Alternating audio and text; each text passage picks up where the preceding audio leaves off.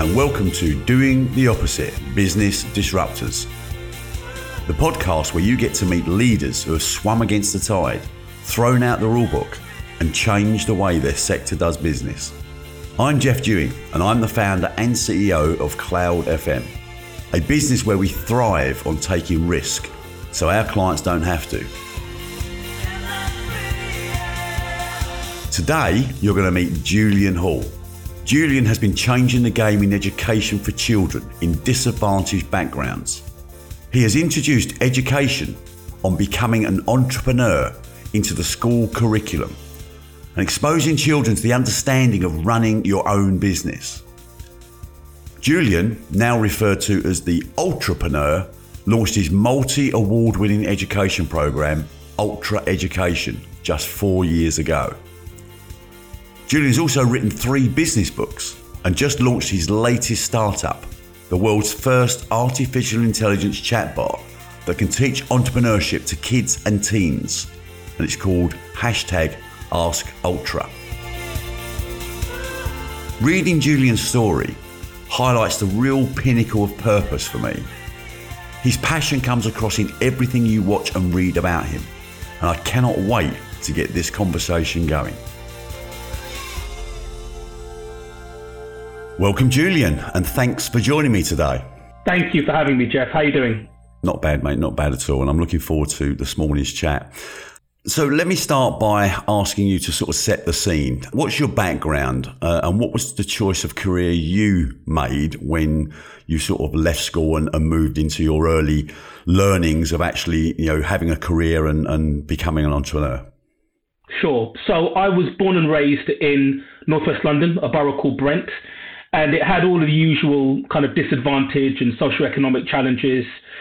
I had a really passionate mother who really geared me towards education.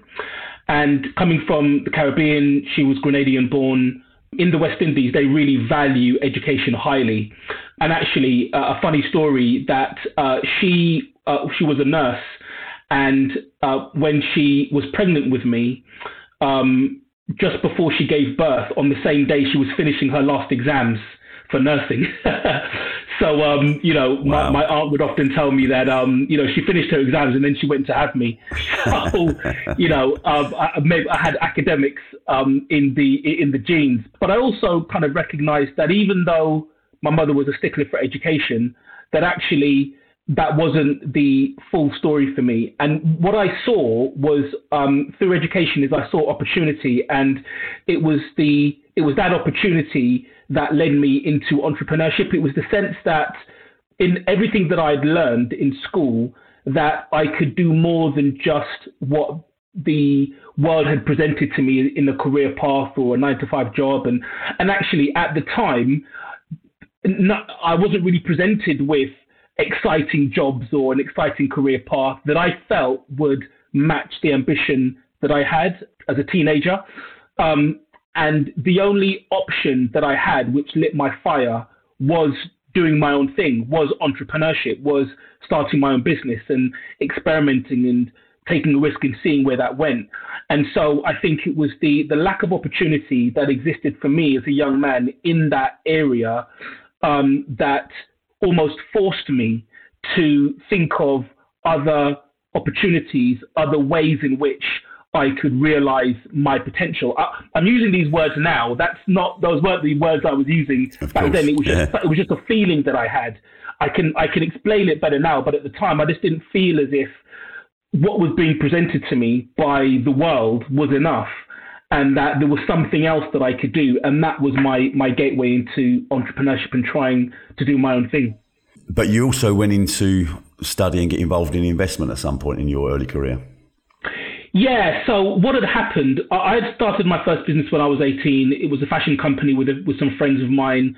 And it was really because we couldn't afford to buy the flash clothes that we saw in the music videos.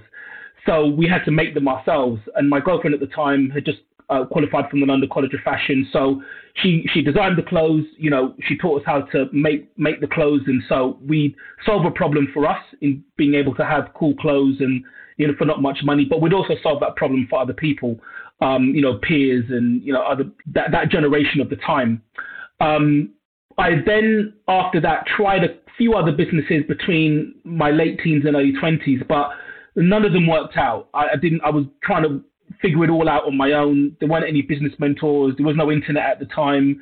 There wasn't a Jeff that I could reach out to and ask for some advice. So I just thought, you know what? I'm going to do what my mum told me, just go and get a job like a normal person.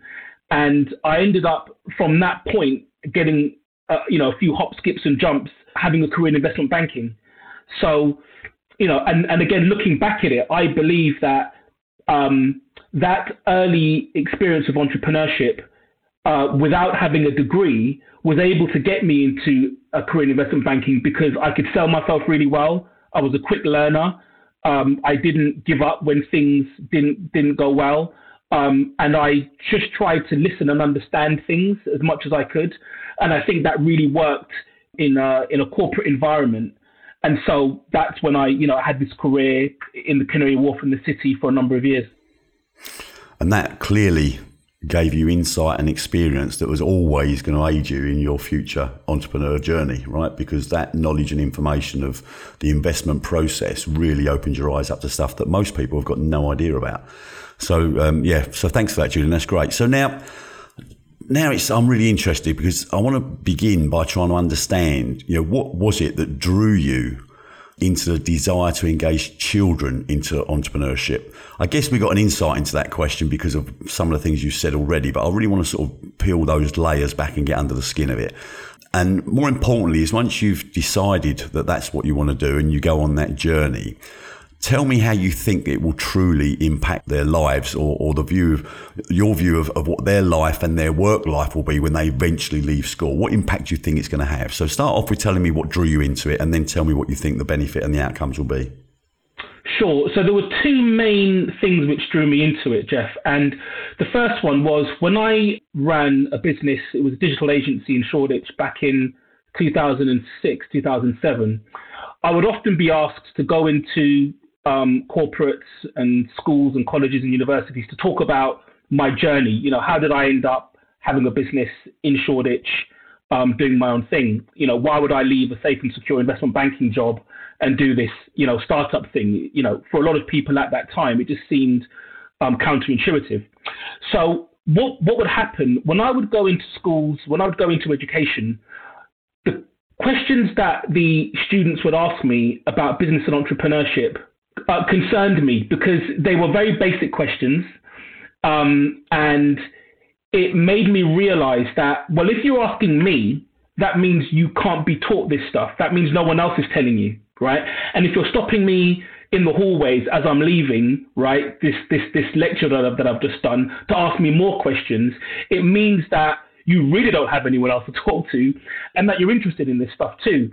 Around that time, young people felt more confident about entrepreneurship because they saw that, they were watching Dragon's Den, The Apprentice. They saw that a lot of these startup entrepreneurs were young as well. So it made them feel like they could take part in this sport we call entrepreneurship. But over time, I realized that it wasn't just one student or one kid that didn't have support. There were loads of them. And then when I would speak to teachers and lecturers in university, I'd say, do you guys actually teach them about entrepreneurship, not business in the macro sense, not big business, but how to start up a business? And they'd say no. And I'm like, so what do you teach them in business studies then? Well, we study a business, but we don't teach them how to start one up. So that really concerned me. I thought, well, what chance does the next generation of entrepreneurs have if they're not being taught it at a young age? The second really big influence that I had was my daughter. So around this time, my daughter was still a child. She was in primary school. But so that I could be close to her, because I'd done a lot of traveling in the first few years of her life, so that I could be close to her, in my home office, she would have a little playpen and she would play around. And, whenever I'd have a call, she would know to be quiet and, all the rest of it. We had this little thing going on. After a couple of years, we had a garden party just with family and friends. And halfway through, she came to the patio doors with about 6 or 7 of her cousins. And she said, right, everyone, we've made you stuff to buy. And if you don't have any money, we've made you credit cards too. And everyone looked at me and said, Julian, what have you been teaching this poor child? You've been teaching her these evil corporate ways. And actually, I hadn't taught her a thing. She had just absorbed everything that Dad was doing, and she was just replaying it in a way that a child does, right? Children just pretend to be like adults. And so it then dawned on me that, well, if a 7-year-old can pick this stuff up unintentionally, what if we deliberately taught it? Now, my wife is an early years teacher. So she's in a lot of experience, expert educator. And we then realized that actually, if you unpack entrepreneurship, it's a bunch of teachable skills. Yes, people are born with a few, things that can give them an advantage. But actually, you can teach teamwork, you can teach leadership, you can teach problem solving, you can put people through experiences that make them more resilient. So that was those two things combined. I had this growing compulsion to solve the problem of kids and young people not knowing about entrepreneurship as it exists today and being able to do it at scale. So as opposed to, people thinking that entrepreneurs have been sprinkled with magic dust at birth and that they were just lucky or they had some particular superpower, that actually entrepreneurship should be available to everyone. Not that everyone will become an entrepreneur, but in the same way, when I was 18, I didn't think there was a job out there for me, so I wanted to do my own thing, that other young people should be able to have the same opportunity, if they want to at least explore the idea of starting their own business. Which I think is great. I guess my question at that point then is, how does the institution of education respond to that? How did they feel when you were starting to say, look, we want to add this to the curriculum? Were they anti? Were they going, oh, no, we don't do things that way? I mean, how did they respond? It's really interesting, and it took me a few years to work out where the friction was. And if you speak to teachers, most teachers, head teachers and others would agree that having an entrepreneurial mindset and an entrepreneurial skill set is a good thing. However, if you go all the way up to the Department for Education, they think otherwise. Not that they discount the value of it, but I remember speaking to a woman, I've forgotten her name, but I'm sure it's Googleable, who actually created an A-level for entrepreneurship, right? And she said the reason why it wasn't accepted by DFE and the reason why it doesn't exist in the curriculum today is because DFE said that if you study plumbing, you'll become a plumber. If you study marketing, you can get a job in marketing. If you study medicine, you could become a doctor. If you study entrepreneurship, there's nothing for you to become. They couldn't connect it to an industry, to a sector, they couldn't connect doing A-level entrepreneurship to a job. So they just discounted the value of it, right? And so when you ask, did they accept it? Does education accept it? Teachers accept it, if for the most part, but it would appear that the Department for Education hasn't yet, and this was some years ago, they may be getting closer to it now, but they've not fully been able to work out where does entrepreneurship fit within the rest of the subjects in the curriculum. And that's one of the things that I'd like to do more of, educating them around. That's really stimulated an interesting thought in my mind, because entrepreneurialism is sort of a word that people hear, but they don't really ever dig deep enough to understand what it actually means. And I guess a lot of people will just come out and shoot from the hip as to what they believe it to be. It's about starting your own business. It's about making money. It's about selling business. It's about that stuff. When in actual fact, I don't think it's any of those things. What I think entrepreneurialism is somebody looking at the world through their eyes, and that might be plumbing, it might be industry, it might be government, it might be public sector, it could be any of those things. And what they're doing is they're saying something's not right. We need to fix this thing. We need to disrupt and change and improve and enrich people's lives, which currently they're losing out. And an entrepreneur's job, or an entrepreneur, is somebody that has no fear in saying, I'm going to go fix that problem.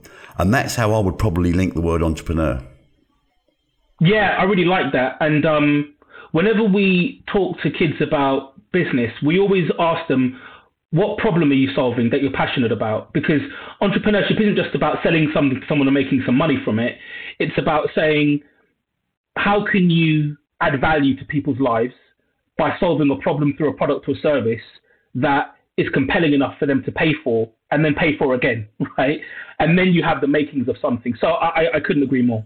And then, of course, if you then play that back, and it's something that my listeners will hear me say frequently, and they'll probably go, "Oh, here we go again." But there's one thing that really summarises all this for me, and it only came to me a few years ago, and I wish I'd have known this when I was at school and coming out of school. And it's ikigai, right? So, an ikigai, a Japanese tradition that basically translates as the meaning of life, and it's 4 circles intertwined, and it asks 4 questions. What do you love? What are you good at? What can you get paid for? And what change are you going to make in the world, right? And when you can answer those questions, of course, as a youngster, you can't answer those questions straight away. You've got to go through some life experience to understand what you enjoy, what you don't enjoy. But the ultimate aim is, if you don't love what you do, don't do it.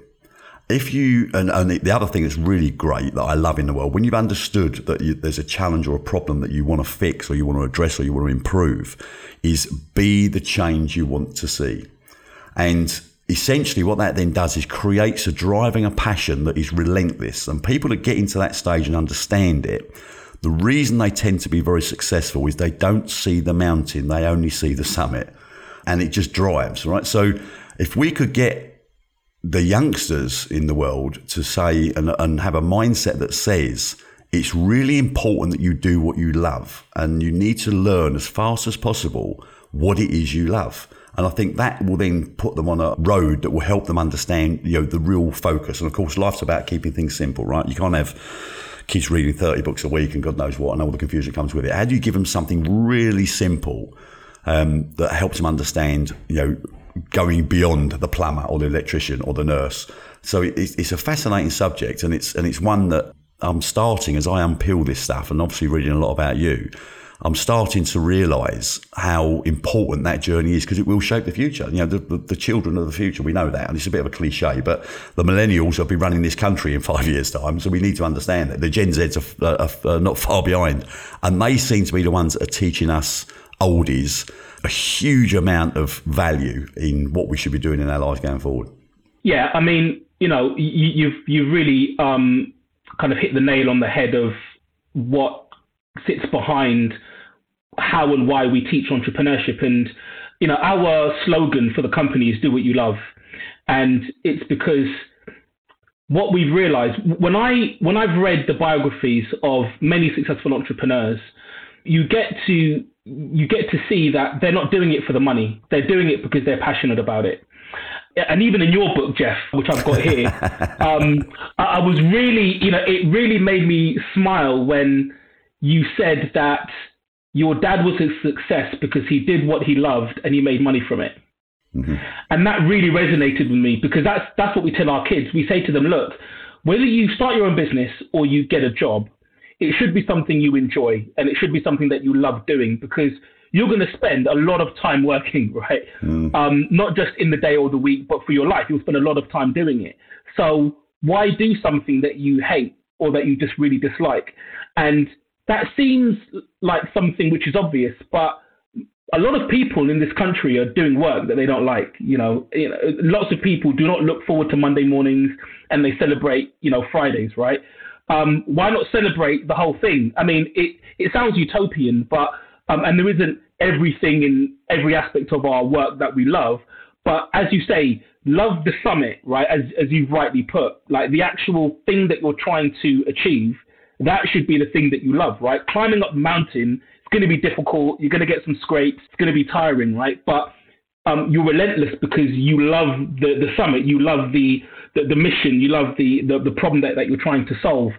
And for us, what we found actually with children and young people, and I was explaining this to someone earlier on in the week, is that kids do know what they love. They just don't want to tell adults, because adults would normally rubbish it for them, right?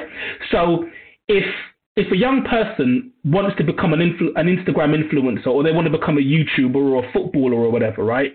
They often don't tell their parents and teachers this, because they'll say that's not a real job, or you'll never become a pilot, or you'll never become a YouTuber. That's ridiculous, right? So they just don't say anything.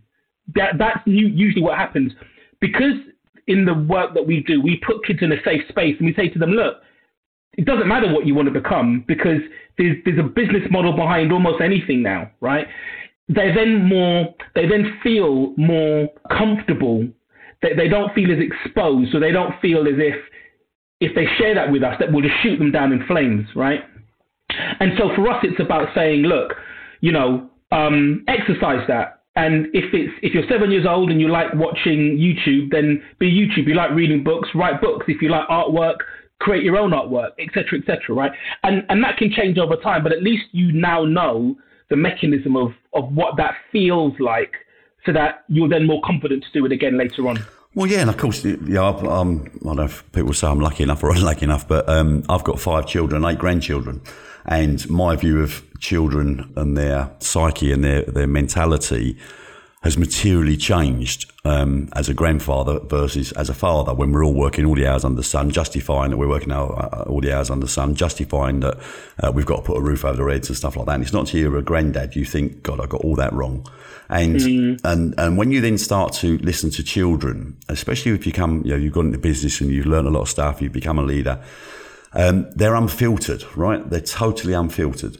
And the second you start shutting them down, then you start wiring them for the future, which is why we're all wired.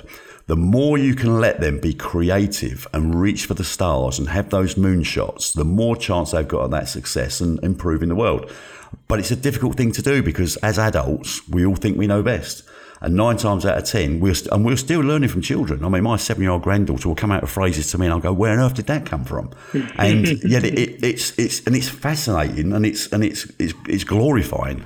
I love it. And of course, the other thing I want to pick up on what you just said there, we all know how how society has been reacting to stress, right? We're all worried about mental health. It's become a big subject, and mental health driven by how you're feeling, depression, stress, and all those other things.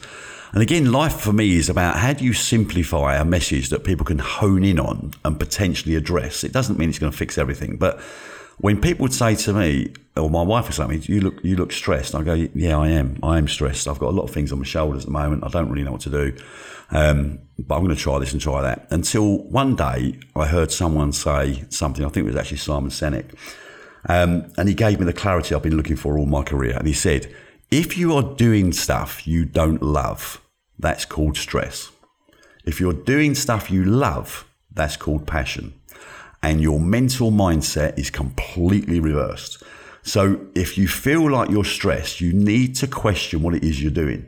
Because, trying to overcome stress and take some pills or have some time off, all you're doing is kicking the can down the road, right? So you've got to really assess it. Because those people that feel there is nowhere to go, if I leave this role or leave this job or stop running this company, what am I going to do next? Then you're just carrying your stress further. Whereas when you make that jump, you'll be amazed how adaptable the human race is. And we've only got to look at how we responded to COVID, when we all said at the time, what on earth are we going to do? And there we are, all adapting, right? So you have to have that understanding that you will always adapt, but it's about mindset. And I think it's an interesting journey when I reflect on mental health. And it's just helped give me a lot of clarity. And it's also helped me drive that clarity through the people I work with by saying, if you don't love every part of what you do, then don't do it. And if there are parts of what you do that you think I'd rather not do, then find somebody else in your team that love that bit of work and let them do what they love. So in my case, I hate doing expenses, drives me mad. But I've got a lady in my team who loves doing expenses. So I say, can you do my expenses? So she's absolutely punching the air going, I've got to do some more expenses today. And of course, suddenly everyone is now doing what they love. And it's about the bravery and courage to do that. Yeah, and I think that's a real freeing message, because it means that everyone can find their place in the world and be empowered to do that. Because, as I said, often people are in jobs that they may be good at, but they don't actually like it, right? So, and this is the other big differentiator. There's loads of people in corporate that I met who are really, really good at their job, but they're not passionate about it. And I just think, wow, okay, we've got that bit wrong, haven't we? Because in school, actually, what young people are told is, do the thing you're good at for a job, right? But just because you're good at it, it doesn't mean you're going to be passionate about it, or it doesn't mean you'll be passionate about it forever, right? And that's the other thing. I think there was a parent who came to us and said that her son had set up a business. He was only like 12, he set up a business. And 6 months later, he wanted to do another one. And 6 months later, he wanted to do another one. And she said, why can't he stick to one business? I said, well, he sounds like a serial entrepreneur to me. And I said, actually, if he's going to chop and change, why not chop and change at 12 years old, right? Why not, what's the problem? But it's because there's this narrative that parents are picking up from society and from teachers, which is like, stick with it, even if you hate it. And sometimes you do have to stick with something for long enough before you realize you hate it. And actually you can differentiate, it being hard from actually not liking it, right? There is something there. But actually, for me it was, well, it's better that they do that now so that they can work through all the things that they like or don't like and explore it. So when they get a bit older, they can say, well, I've tried a bunch of things and I'm closer now to the thing that I would love doing.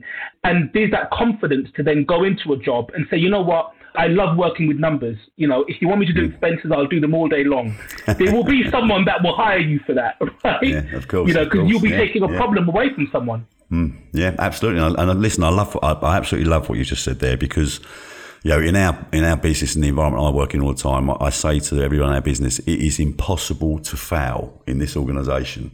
You only succeed or learn, right? So, and if you look at that example you've just given, where someone is trying different things, and you're absolutely right, because we're wired, right? We've been wired in our generation and our growing up and our education that we say, look, you've just got to stick to something. No, you haven't, right? You've got to play and you've got to learn. And if you're doing that learning when you're 12 years old, then it saves a huge amount of time and gives you absolute clarity when you suddenly move into that work environment. So I think it's absolutely genius that you encourage kids to do stuff like that, because the knowledge they're gaining is off the scale. If they only start gaining that knowledge at 18, 19, then potentially they're going to go through some real hardships before they really understand what they care about. So I love that. I love that quote. So Julian, in view of this incredible conversation, which I'm loving, tell me what's next for Julian. So really, really great question. And it's something that I've been thinking about a lot more, especially during post-pandemic. Where do we want to go, and just kind of resetting that. One of the things that we started off with as an idea was getting entrepreneurship into the curriculum. And as I said to you, I'd met with DFE, Ofsted, a bunch of teachers. And to be honest with you, I kind of gave up on that idea. Years later, which is, this year, I thought about it again, and I realized that one of the reasons why the Department for Education hasn't taken entrepreneurship into the curriculum is because they need evidence that there's impact and that there's educational value. If you were the Department for Education and you are in control of 30,000 schools and millions of kids, you're not going to go on Julian or Jeff's say so either, right? You're going to want some kind of evidence. So what I've decided to do is over the next maybe 18 months or so, is to reconfigure our curriculum, expand it for all of the key stages, and to provide for free to as many schools as who will take it an entire curriculum, an entire teachable curriculum on entrepreneurship. So it'll have all of the schemes of work, lesson plans, resources that teachers are used to pulling off the internet and delivering, so that if we can get enough schools that are using this curriculum, we can then go to the Department for Education and say, look, we've got thousands and thousands of schools who are using this. This is how they've said it's been benefiting students. Now will you put it into the curriculum, right? So I'll have some evidence, and then I can start using that evidence to lobby the right people in government to get them closer to saying, look, if I'm honest, the schools are already using a curriculum. It's updated every year. Teachers can adapt it. They're already using it. All it now requires is for your tick to officially make it part of the curriculum. There are other countries in the world who have entrepreneurship in their curriculum. We are essentially behind the ball on that. And so that's one of the things that I really want to get done. And I suppose, our mission is to ensure that every child has access to effective entrepreneurial education. That's our mission, right? And the only way we can do that is to do it at scale, is to do it by, getting into schools and also giving parents the resources and the tools that they can use to encourage entrepreneurship in their kids. So that's kind of next. The other mechanism we're going to use is technology. So we've got a prototype of a chatbot which can learn the way in which children digest information so that it can autonomously, is what we're trying to get it to do, teach entrepreneurship using our curriculum in the same way that a teacher would do. So it's an entrepreneurship tuition app. So those are the two ways that we hope to use to scale the availability of entrepreneurship to kids everywhere. And that's great, because at the end of the day, technology is an enabler, right? So if we get that right, it certainly does drive it. I've just suddenly thought as well, do you remember the programme 7-14-21 where they followed the kids for the first 7 years of their lives? And then they went to 14, 21 and then 50, I think it was, and seeing the journey of how different children unfolded from different backgrounds. You imagine that, if you went on an even bigger plan where you're following the entrepreneurship curriculum that's being delivered by the schools and then actually following a dozen kids that have gone through that journey and into entrepreneurialism, and some fail, some succeed, or they all succeed because they've had the education, I don't know.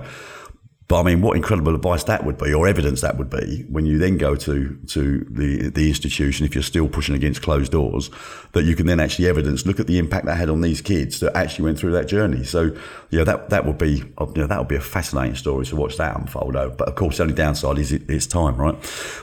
Julian, brilliant. Love that as well. Love the idea, love the principle, love the purpose, love the passion, and I think it's I find it all quite fascinating, really. So now, If I look at all the things that we do and all the changes that we want to see in the world, based upon your experience, what you've learned, the challenges you faced, the closed doors, pushing the water uphill, all the things you've had to go through, what one piece of advice would you give to the listener that wanted to start their own business and become a disruptor? It's to repeat what we've said before, but I'll just unpack it a little bit. So it would absolutely be to do what you love. Now, how I will unpack that is by saying this, that doing what you love means that you will, as an individual, have a sustainable career, meaning you probably won't give up at solving that problem because you love it, right?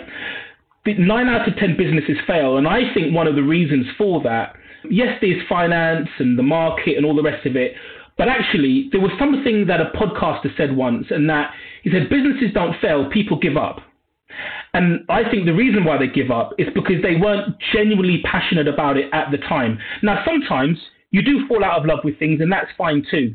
But if you are really passionate about something, you might slow down, you might take a break, but you're not going to stop. And therefore the business, you'll have the ingenuity because of that passion to find the nooks and crannies and, go around or through things or whatever it might be to just get one step further. And so I think for you as an individual, so that it can be something which helps to fulfill you as a person, because I think that's really important, is purpose and fulfillment. If you don't do something you genuinely love and it's not connected to an immediate financial outcome, or it's not just about a financial outcome, then you will just be one of those 9 out of 10 businesses that fail, right? Now, on the flip side, the reason to do what you love is because if you don't, chances are your product or service won't be that good. Because if you don't love it, then you're not going to put the time and effort in to make it special. You're not going to put the time and effort in to really consider what's going to make this product or service great and what's going to make it the best in class. What is going to enable it to create an experience for the customer or the client that will have them coming back, that will get them talking about it. If you're not in love with it, you're not going to do any of those things. You're just going to package it up as basically as possible and try and get it out the door. Whereas if you love it, you're always going to want to improve it. You're always going to be listening to the customers. You're always going to want to see how you can make it better. So I think on both sides, doing what you love if you're starting a business is important for you, and it's important for your customers and clients. Yeah, I wholly agree. And I guess, what I would probably add to that as well from my own experiences is that I will declare victory when I hear that people have stopped talking about work-life balance, because for me, there is no work-life balance. There's just life, right? And, if I go to work from 9 to 5 and I love what I do, and then I read books of an evening because I like to read books, or I play pool, or I go to the pub, or whatever the things are that make me happy, that's socially acceptable by my family because I'm not working, right? But if I come home at 5 o'clock and then continue working, that's socially unacceptable, because you then get put under pressure going, why are you bloody working again, right? So, but I'm saying I'm not working. I'm doing what I love, right? So it's not about, I don't label it as work. I guess the one thing that you need to, and it's back to what we've been saying throughout this whole conversation. If you do what you love, you'll never work a day in your life. And if you start a business because you want to earn more money, that's probably the wrong reason to start a business. It's about solving a problem, right? The money will follow when you solve people's problems. And of course, it's great for people like me and perhaps you to say, because we've been there, done it, got the T-shirt, we've had those experiences, we've had the benefit of the wisdom. When you're much, much younger, you've either got to take that wisdom and trust in it, or you're going to have to learn yourself. And I always say to people around me, my wife and whatever, and I say, look, you can't tell your child when you're teaching them to ride a bike that if you fall off, it will really, really hurt. Right? It doesn't matter how many times you tell them, they're not going to appreciate it until they've fallen off, right? Yeah. Then they'll appreciate it. Then they'll change their behaviour. You have to experience life before you can adapt to it. Julian, it's been a fantastic conversation. Absolutely loved every minute of it. You've really opened my eyes to some stuff that has really sort of got me sort of thinking really deeply about some of those opportunities that you're clearly delivering. I'd like to thank you for your time today, and hopefully we'll catch up again soon. Thank you for having me, Jeff, and good luck with the rest of the episodes on your podcast. I'm sure that it'll all be a tremendous success for you. Thanks for having me again. Well, what a conversation. A big thanks to Julian for taking time to talk to me today. I absolutely thoroughly enjoyed it. I guess the one thing that really stood out for me was the piece when he talked about the youngsters, the children at 12 years old that were starting a business and were going to become a YouTube influencer or an Instagram influencer or whatever it is that they feel at this moment in time they love, and to then realise that actually they don't really like it, so 5 months later they're going to try something else, and 6 months later they're going to try something else. And as adults, we're wired to say, no, stick to one thing, stop trying new things. But in reality, that's wrong. In reality, letting the children have the freedom to explore means the knowledge they're gaining, the lessons they're learning, and the ability to understand what it is they love, and the speed and acceleration to which they will achieve understanding what they love, means that they can hit the ground running when they are a mature adult and moving into the world of having to sustain a living. I think it was a really poignant element of that conversation that says maybe as parents we're getting it wrong. Maybe we need to give children more freedom to fail rather than suggest that by failing that's a bad thing. Because the reality of life says if you don't fail, you don't learn. And part of our responsibility as adults bringing children into the world is to educate and to enable them to learn as fast as possible. So thanks, Julian, for that, for surfacing that. I really, really enjoyed it. Please do listen back to earlier episodes of Doing the Opposite, Business Disruptors, where you'll hear from guests like Jeroen van der Waal, who embarked on a journey to repair the world's oceans with new man-made coral reefs to reignite life in the oceans. An incredible quest that he's embarked on and being successful in. Incredible episode to listen to. I'm Jeff Dewing, author of the best-selling book Doing the Opposite and chief exec of Cloud FM Group. Cloud FM are changing the rules of our industry and doing the opposite to create best value for our clients. If you'd like to know more, please visit our website at cloudfmgroup.com or follow us on LinkedIn. You can also find out more about the podcast and my incredible guests at podcast.cloudfmgroup.com. Finally, a big thanks to my team, Nicola Crawshaw at Cloud FM, Sarah Waddington of Astute PR, Thinking Hat PR, and of course my production team, What Goes On Media, who have helped me launch this popular, disruptive podcast. Thanks for listening.